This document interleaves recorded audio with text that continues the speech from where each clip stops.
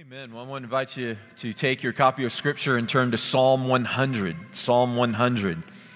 And if you're using one of the Bibles that we provide for you, you'll find our passage on page 500. Page 500. So we're looking at Psalm 100 together this morning. We've been in a series on the Psalms, and we've been looking at the kingship Psalms in particular, which span from Psalm 93 to Psalm 100. And so we come to the end of the kingship Psalms this morning. And in some ways, some people say this is kind of the pinnacle of the kingship Psalms here in Psalm 100. And it's a short psalm, but a powerful psalm, and one that's had a tremendous amount of influence on Christian worship over the centuries. And so let's turn now to Psalm 100, and I'll read for us the psalm in its entirety, and then we'll pray and consider what God has to say to us from His Word. So Psalm 100, a psalm for giving thanks. Make a joyful noise to the Lord, all the earth. Serve the Lord with gladness. Come into His presence with singing. Know that the Lord, He is God. It is He who made us, and we are His. We are His people and the sheep of His pasture. Enter His gates with thanksgiving and His courts with praise. Give thanks to Him. Bless His name. For the Lord is good. His steadfast love endures forever, and His faithfulness to all generations. Amen. Let's pray. Father, we have gathered this morning to do just as this psalm has instructed us, to give You thanks and to bless Your name. Lord, we want to be a people that are characterized by the spirit of Psalm 100. So come now, Father, by Your Spirit, and teach us, instruct us, lead us in Your ways, that we might be a people of thanksgiving and gratitude, of rejoicing and praise, that we might know You through the experience of gathered worship. And it's through Jesus Christ our Lord we ask it. Amen. Well, thanksgiving or gratitude has experienced somewhat of a comeback in recent years, at least in the world of psychology and personal development. Periodically, I like to read a book or listen to a podcast on leadership or productivity. And in recent years, I have come across any number of authors and speakers and podcasters who are promoting the virtues of gratitude and how gratitude can improve your health, your leadership, your relationships. Oftentimes, these folks will suggest that you adopt something like a gratitude habit. Maybe you start a gratitude journal in which each day you write down in your journal at least one thing that you're thankful for. And perhaps some of you do that now, and that would be a good and helpful practice. A number of studies have seemed to show that people who consistently practice thanksgiving or gratitude get sick less, have healthier hearts, experience better sleep, reduce stress, have lower blood pressure, and overall experience better relationships. In fact, I've read a number of articles that indicate that practicing thanksgiving or gratitude seems to rewire the brain. You see, as a result of practicing gratitude, the brain produces more dopamine and serotonin, which are chemicals in our brains that are linked to positive emotions and a pleasing mood. And then as these chemicals are released in our brains, that produces more gratitude, which then produces more dopamine and serotonin. And you can see how this positive cycle can reproduce itself with intentionality. Well, there are many, many psalms in the Bible that speak about thanksgiving and gratitude. And Psalm 100 is at the top of the list. In fact, the title or superscription for the psalm reads, "A Psalm for Giving Thanks." And although there are many psalms in the Bible that encourage thanksgiving, that encourage gratitude, no other psalm in the Bible has this explicit title, "A Psalm for Giving Thanks." The title, of course, is specifically linked to what we read then in verse 4, where we read, enter his gates with thanksgiving. That word there, thanksgiving, is the same word in the title, give thanks, a psalm for giving thanks. And then it goes on to say, and his courts with praise, give thanks, that's the same word again, to him, bless his name. But there is a distinction that's to be made here between what we see kind of in our culture at large about gratitude and thanksgiving and what Psalm 100 is calling us to here. You see, Psalm 100 doesn't call us to just kind of a general sense of thanksgiving and a general sense of gratitude, but rather Psalm 100 rightly calls us to be thankful to God. And Psalm 100 doesn't call us to be thankful and full of gratitude simply for the personal and psychological benefits, although there are many. Rather, Psalm 100 calls us to be thankful and full of gratitude because God is worthy of thanksgiving and gratitude. And listen, my friends, Psalm 100 doesn't command us to start a gratitude journal, although that may be helpful in many ways. But rather, Psalm 100 advocates a uniquely satisfying and practical discipline for cultivating thanksgiving and gratitude in our lives, namely corporate worship. Corporate worship is the practice of gathering with God's people to give thanks and to express gratitude to the Lord, even as we're doing together right now in these moments this morning. You see, all the commands and all the imperatives that we find in Psalm 100 are in the second person plural. So the commands are not directed to an individual believer as much as these commands are directed to the people of God as a whole. What I mean by that is when we read these commands, and there's 7 commands in Psalm 100, and as we read each of these commands, we shouldn't read them as you, like in Psalm 100 verse 4, you enter his gates with thanksgiving and his courts with praise, thinking of an individual, but rather the sense is more like all y'all enter into his gates with thanksgiving and his courts with praise. The entire psalm is speaking to the people of God as a whole. The entire psalm is assuming a context of gathered worship. On a personal note, I will say that I need to grow in thanksgiving and gratitude. But oh, my friends, I can't imagine what an ogre I might be if it were not for the weekly practice of gathering with you Sunday after Sunday and hearing and remembering and singing and celebrating the goodness of God and his grace. I hope the same is true for you as well. Christian worship is a glorious and gracious means that God has given to us to awaken and nurture thanksgiving and gratitude in our hearts. So let's turn now to Psalm 100, and may we, like so many before us, be compelled by its message to give thanks to him and bless his name. You'll notice that the psalm is laid out, it has a certain framework, and what we see is that there is a call to thanksgiving, and then there's a reason for thanksgiving, then there's another call to thanksgiving, and then finally a reason for thanksgiving. So that's the framework of the psalm. And based on that framework, I've constructed this outline, which we'll work through this morning. First, we'll consider come near and sing. Come near and sing in verses 1 and 2. Then we'll see he is God, creator and redeemer in verse 3. Then come near and praise in verse 4. And then we'll see that he is good, loving, and faithful in verse 5. So first, come near and sing. This is a call to thanksgiving. Look there in verse 1 and 2. Make a joyful noise to the Lord, all the earth. Serve the Lord with gladness. Come into his presence with singing. Has someone ever done something really nice for you and you wonder, how can I express appreciation to them? How can I let them know that I am thankful?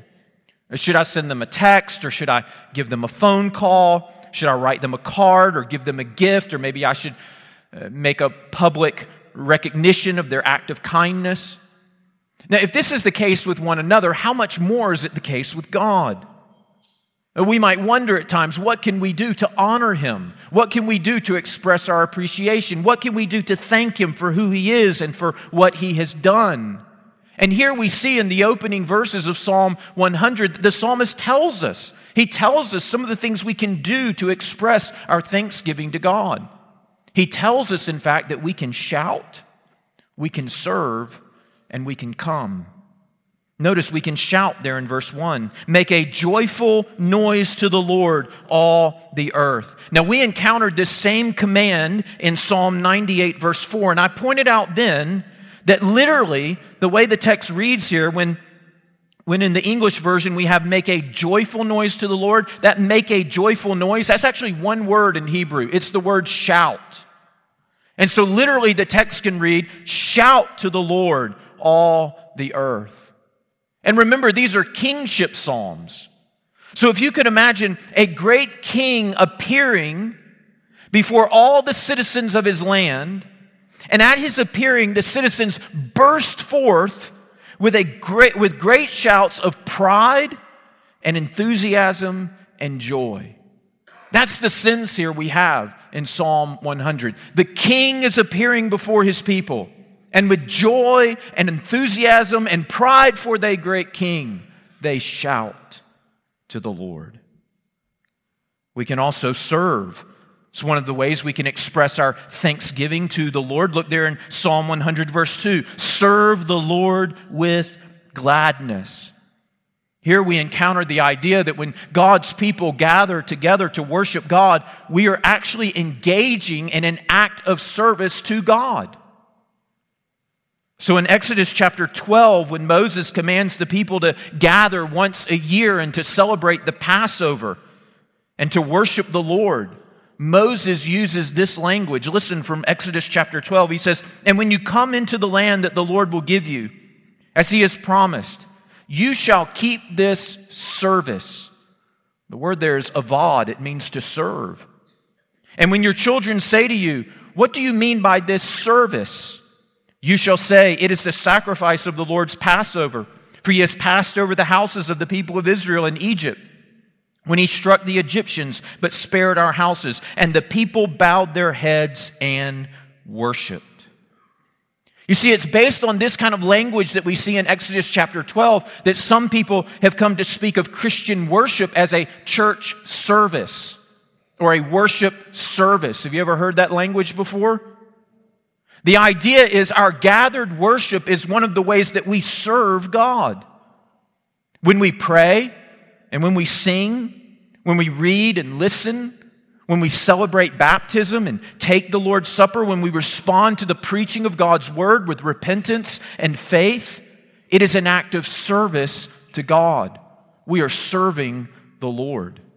And this is one of the ways that we can express our thanksgiving, our gratitude to Him. We can shout. We can serve. Notice also we can come. Look there in verse 2. Come into His presence with singing. Now the psalmist here is most likely referring to the people of God coming to Jerusalem, the holy city, to worship the Lord. But as Christians, we should be just as eager and we should be just as enthusiastic to come to church as the Israelites were to gather at the temple to worship the Lord. And here we see in verse 2, this is a glorious invitation that the psalmist is extending to us. Do you remember last week we were in Psalm 99? And the theme of Psalm 99 was that God is holy. It's repeated 3 times, right? He is holy, holy, holy.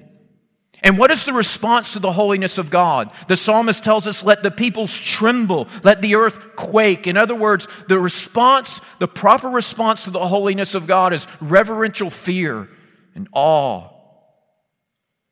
And then Psalm 99 concludes with this note of hope and nearness. The last verse of Psalm 99, it concludes, "For holy is the Lord our God." Even though He's holy and transcendent and distinct, He is our God. And now Psalm 100, transitioning from Psalm 99 into Psalm 100, now Psalm 100 invites us to come near to this holy God. Come into His presence That's the invitation. Come into the presence of this holy God. And how are we to come into His presence? With weeping and gnashing of teeth? With self-hatred and self-loathing? No.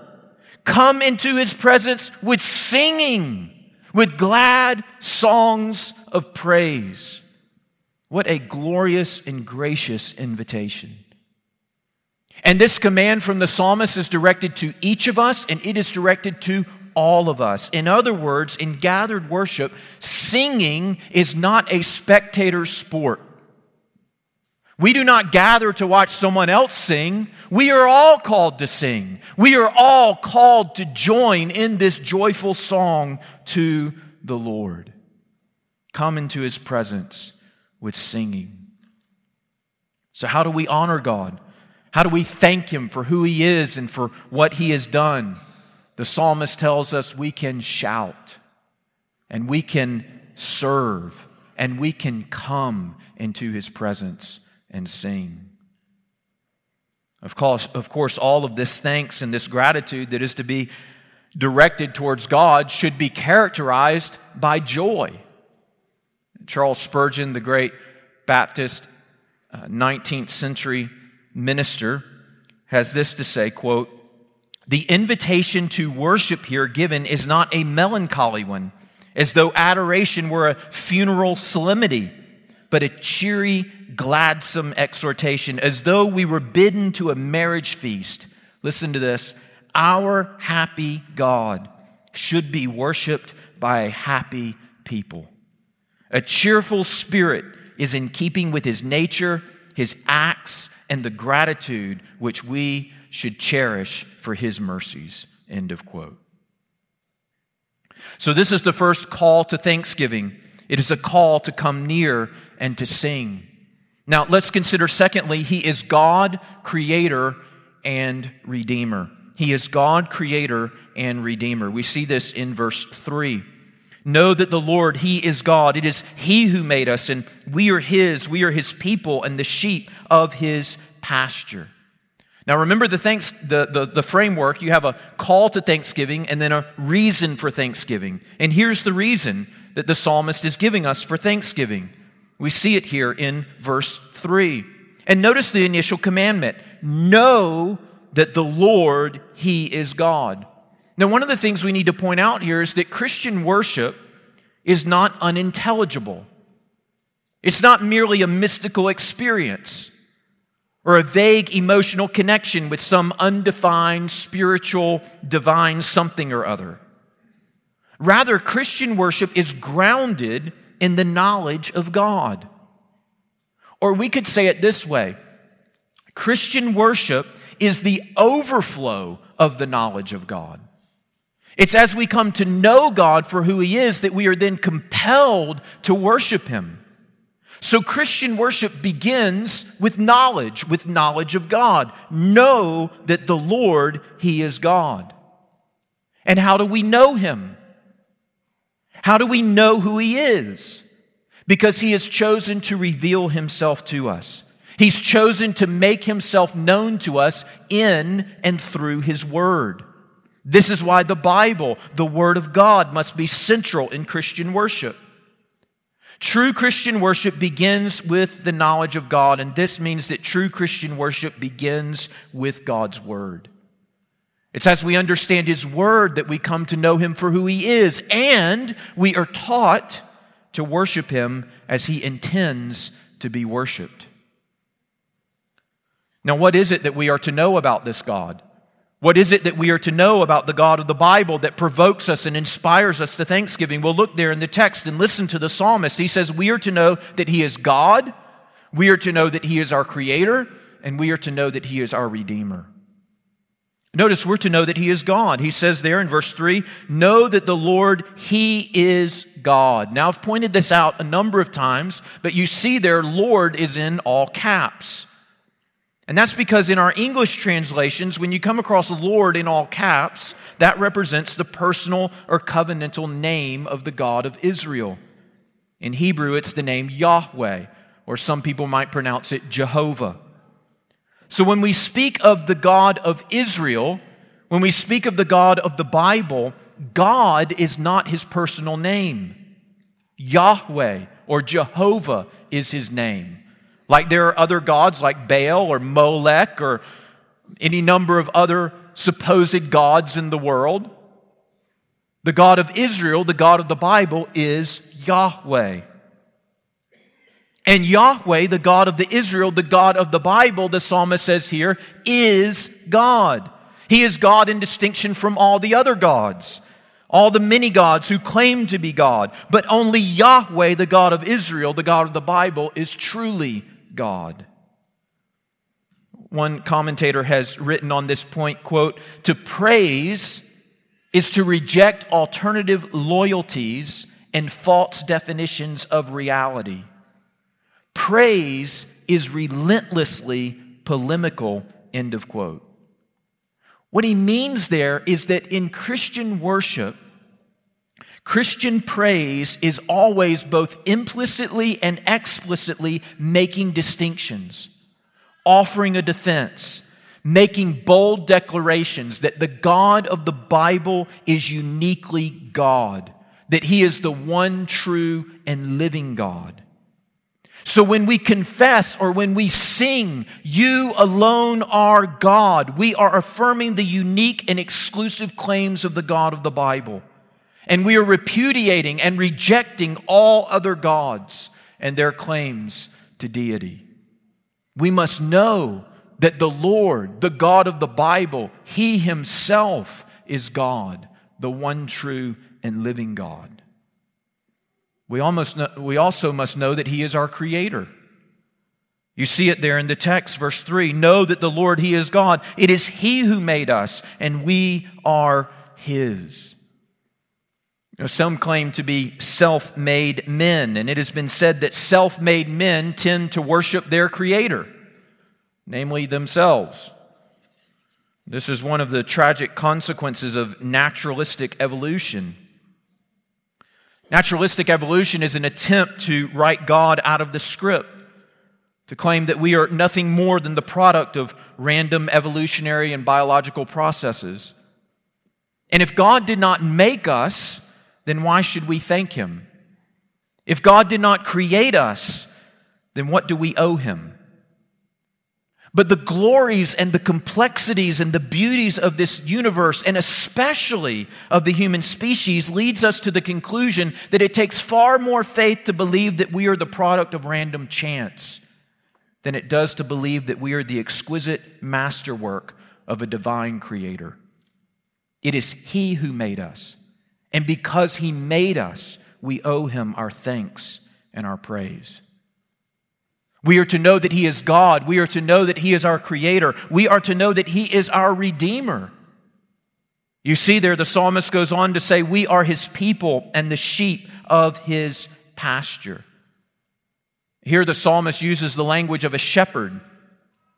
And here he reminds us of perhaps the most well-known psalm in the Psalter, Psalm 23. "The Lord is my shepherd, I shall not want. He makes me lie down in green pastures. He leads me beside still waters. He restores my soul. He leads me in paths of righteousness for His name's sake. Even though I walk through the valley of the shadow of death, I will fear no evil, for You are with me. Your rod and Your staff, the instruments of a shepherd, Your rod and Your staff, they comfort me." You see, the Lord, Yahweh, the God of the Bible, is our shepherd, and we are the sheep of His pasture.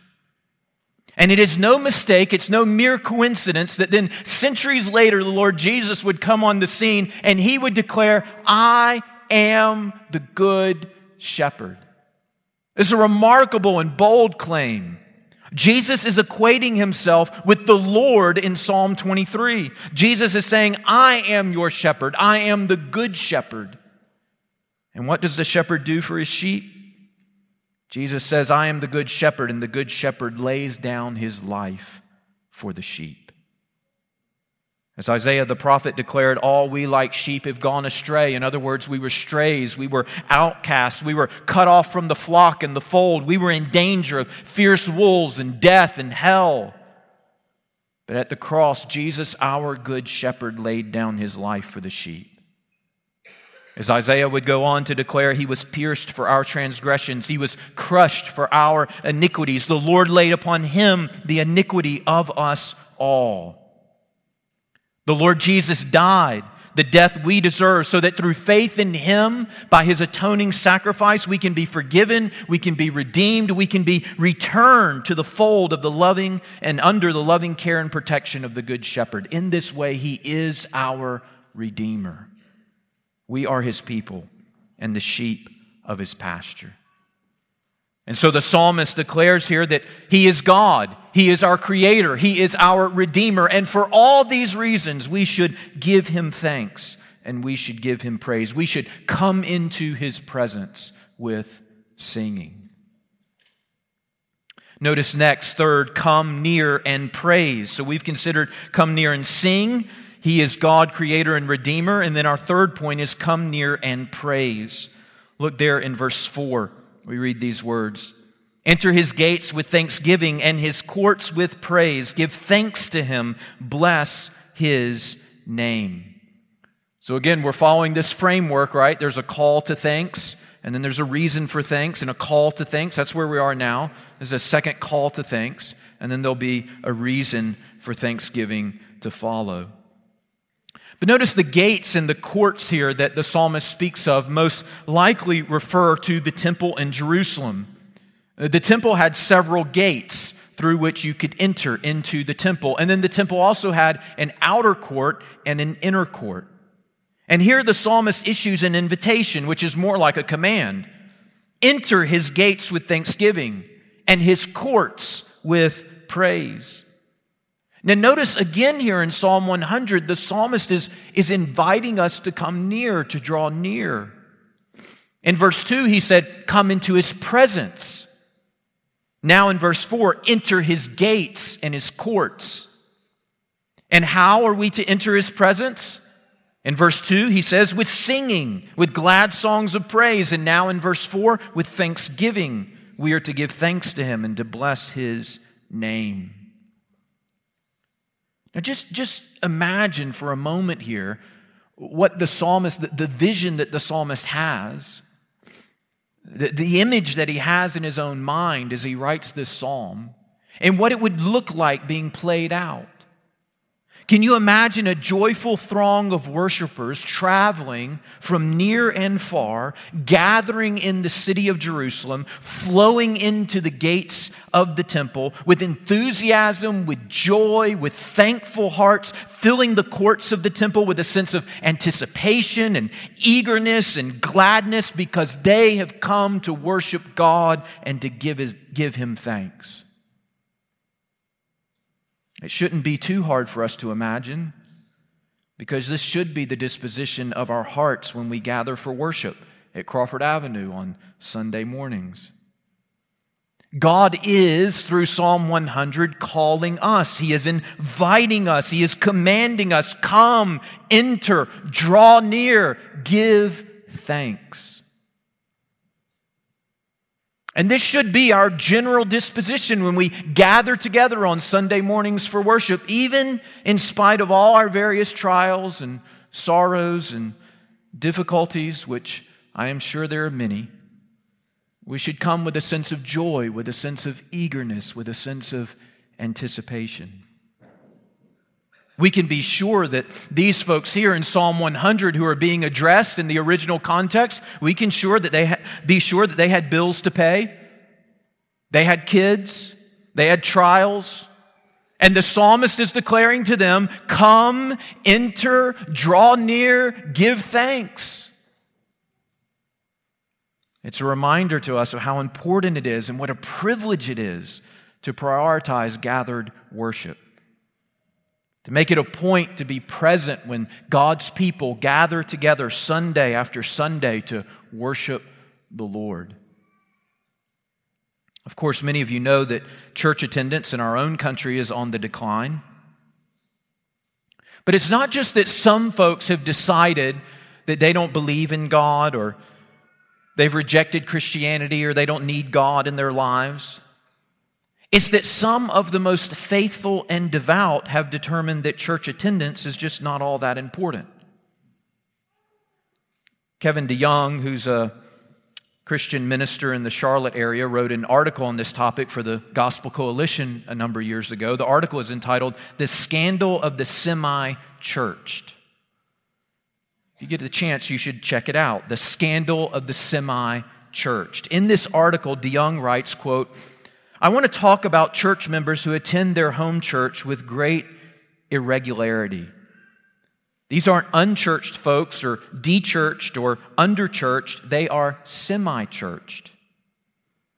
They show up some of the time, but not every week. They are on again, off again, in and out, here on Sunday and gone for two. That's the scandal of the semi-churched," end of quote. In fact, one Christian statistician who kind of tracks these things, he argues that, quote, "the number one reason for the decline in church attendance is that church members don't go to church as often as they used to." Now listen to that. That is amazing. We hear a lot about decline of church in the U.S., church attendance. But this one man makes this observation, quote, "the number one reason for the decline in church attendance is that church members don't go to church as often as they used to." And I promise you, my friends, we are not the stronger for it. And our churches are not the better for it. As Christians, we need to hear afresh the cry of the psalmist, the command of the Lord, "Come, enter, draw near, and give thanks." He's calling us, He's inviting us, He's in fact commanding us for our good and for His glory. Very practically, let me encourage you to make Christian worship a priority in your life and in your family. Settle it. Nail it down. If you're single, determine, this is who I am. This is what I do. When the church gathers on Sunday to worship the Lord, I will be there. If you're a husband, a wife, a father, a mother, settle it. Nail it down. This is who we are as a family. When the church gathers on Sunday, we will worship the Lord. At Crawford, may our devotion to Christ and our love for the Lord be expressed, at least in part, by our enthusiastic, joyful, and faithful commitment to gather Sunday after Sunday, to come, to enter, to draw near, to give thanks. Fourth and finally, He is good, loving, and faithful. He is good, loving, and faithful. We see this in verse 5. "For the Lord is good. His steadfast love endures forever, and His faithfulness to all generations." So here we're following the framework again, right? A call to thanksgiving, a reason for thanksgiving, a call to thanksgiving, and here's the final reason for thanksgiving. And this final reason is found in verse 5, and really it's three reasons. The Lord is good, the Lord is loving, the Lord is faithful, and therefore we should give Him thanks. Notice He's good, for the Lord Yahweh is good. I mentioned this last week, and we were looking at Psalm 99, that this was not true. We shouldn't take this for granted, because this was not true of the pagan gods of the Old Testament, or even the Greek and Roman gods of the New Testament. Charles Spurgeon points out, quote, "The gods of the heathen were, according to their own votaries," that's their devoted followers, "lustful, cruel, and brutish. Their only claim to reverence lay in their supposed potency over human destinies. Who would not far rather adore Jehovah, whose character is unsullied purity, unswerving justice, unbending truth, unbounded love, in a word, perfect holiness," end of quote. In fact, Jesus declares, speaking of the God of the Bible, Jesus declares in Matthew chapter 5, verse 45, "For He makes His sun rise on the evil and on the good, and sends rain on the just and on the unjust." In other words, God is good even to His enemies. James Boyce writes, quote, "The God of the Bible is and always has been good. When He created the world, all that is in it, He saw that it was good." Genesis 1. When He gave us His law, that His law was good, Romans 7, verse 12. When He reveals His will to us, His will is good, perfect, and pleasing, Romans 12, verse 2. The word gospel means good news. The very word God is a shortened form of the word good. No wonder the psalmist cried out, "Taste and see that the Lord is good.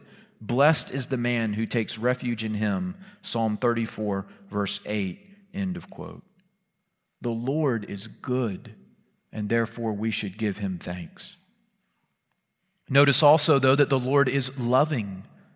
You see it there in verse 5. His steadfast love endures forever. This is the word hesed. It's what's translated here as steadfast love.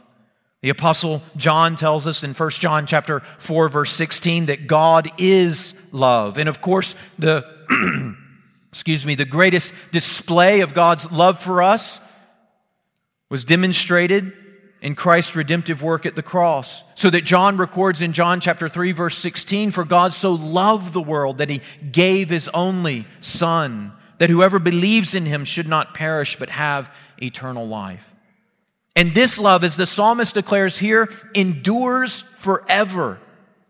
This is the truth that Paul celebrates in Romans chapter 8, verse 38 and 39, when he declares, "For I am sure that neither death, nor life, nor rulers, nor things present, nor things to come, nor powers, nor height, nor depth, nor anything else in all creation will be able to separate us from the love of God in Christ Jesus our Lord." His steadfast love endures forever. And then notice, not only is he good, not only is he loving, but he's also faithful. Psalm 105, his faithfulness to all generations. The sense is his faithfulness endures to all generations. Charles Spurgeon writes, quote, "No fickle being is he. Promising and forgetting, a changeable God would be a terror to the righteous. They would have no sure anchorage, and amid a changing world they would be driven to and fro in perpetual fear of shipwreck. Our hearts leap for joy as we bow before one who has never broken his word or changed his promise." End of quote. His faithfulness endures to all generations. For all these reasons, we should give him thanks. Because he is good, because he is loving, because he is faithful. Psalm 100 calls us to thanksgiving and gratitude, and for this reason, Psalm 100 has inspired several great Christian hymns, particularly in the Protestant and in the Reformed tradition. If you grew up in a Protestant church, at some time you may have sung William Keats' hymn entitled "All People That on Earth Do Dwell," and it's a hymn that is a reflection on Psalm 100. Let me read the words of this hymn to you and just listen for the spirit of Psalm 100. "All people that on earth do dwell, sing to the Lord with cheerful voice. Him serve with mirth, his praise foretell. Come ye before him and rejoice. Know that the Lord is God indeed. Without our aid he did us make. We are his flock, he doth us feed, and for his sheep he doth us take. O enter then his gates with praise, approach with joy his courts unto. Praise, laud, and bless his name always, for it is seemly so to do. Because the Lord our God is good, his mercy is forever sure. His truth at all times firmly stood, and shall from age to age endure. Praise God, from whom all blessings flow. Praise him, all creatures here below. Praise him above, ye heavenly host. Praise him, Father, Son, and Holy Ghost. In fact, for some time, this hymn was so well known and loved in Protestant and Reformed circles that Charles Spurgeon claimed, quote, "Let us sing the old 100th." That's a reference to Psalm 100 and this hymn. "Let us sing the old 100th" is one of the everyday expressions of the Christian church and will be so while men exist whose hearts are loyal to the great King. Nothing can be more sublime this side of heaven than the singing of this noble psalm by a vast congregation. End of quote. Of course, the last verse that I read there came to be known as the doxology in many English-speaking Protestant churches. There are many doxologies in the Bible. A doxology is simply a declaration of praise and worship to God. But this doxology was so common in English-speaking Protestant churches that it came to be known as the doxology. If you grew up in a Christian church, you might have had a pastor or a music minister say, we're going to sing the doxology, and everybody knew what that was, right? Praise God, from whom all blessings flow. Praise Him, all creatures here below. Praise Him above ye heavenly hosts. Praise Father, Son, and Holy Ghost. Well, my friends, whether we sing the exact words of all people that on earth do dwell, or the doxology, or one of the many great hymns or songs that we sing here at Crawford Avenue, may the spirit of the old 100th capture our hearts. The spirit of Psalm 100. And may this especially be evidenced in our joyful eagerness and commitment to gather Sunday after Sunday and to enter into the Lord's presence as the people of God, to draw near to Him and to give Him thanks. Let's pray. Father, we do praise You this morning, and we worship You because You are God. Because You are our Creator, You have made us. And because You are our Shepherd Redeemer, You have redeemed us and gathered us together as Your flock in Your fold. We do gather this morning together and give You thanks because You are good, far beyond our comprehension. And Your steadfast love endures forever. And Your faithfulness to all generations. Lord, may we as a people be marked by an eager enthusiasm to gather and to worship. And as we do so, we pray that You would meet us Sunday after Sunday, that You would be worshiped and You would be praised and we would be changed and transformed. Father, thank You for the gift of Christian worship.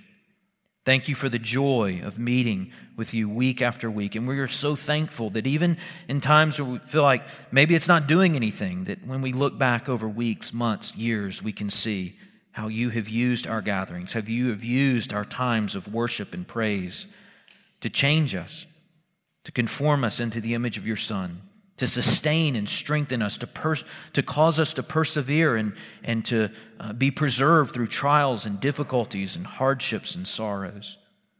Lord, continue to do this great work as we praise Your name. And it's through Jesus Christ our Lord we ask it.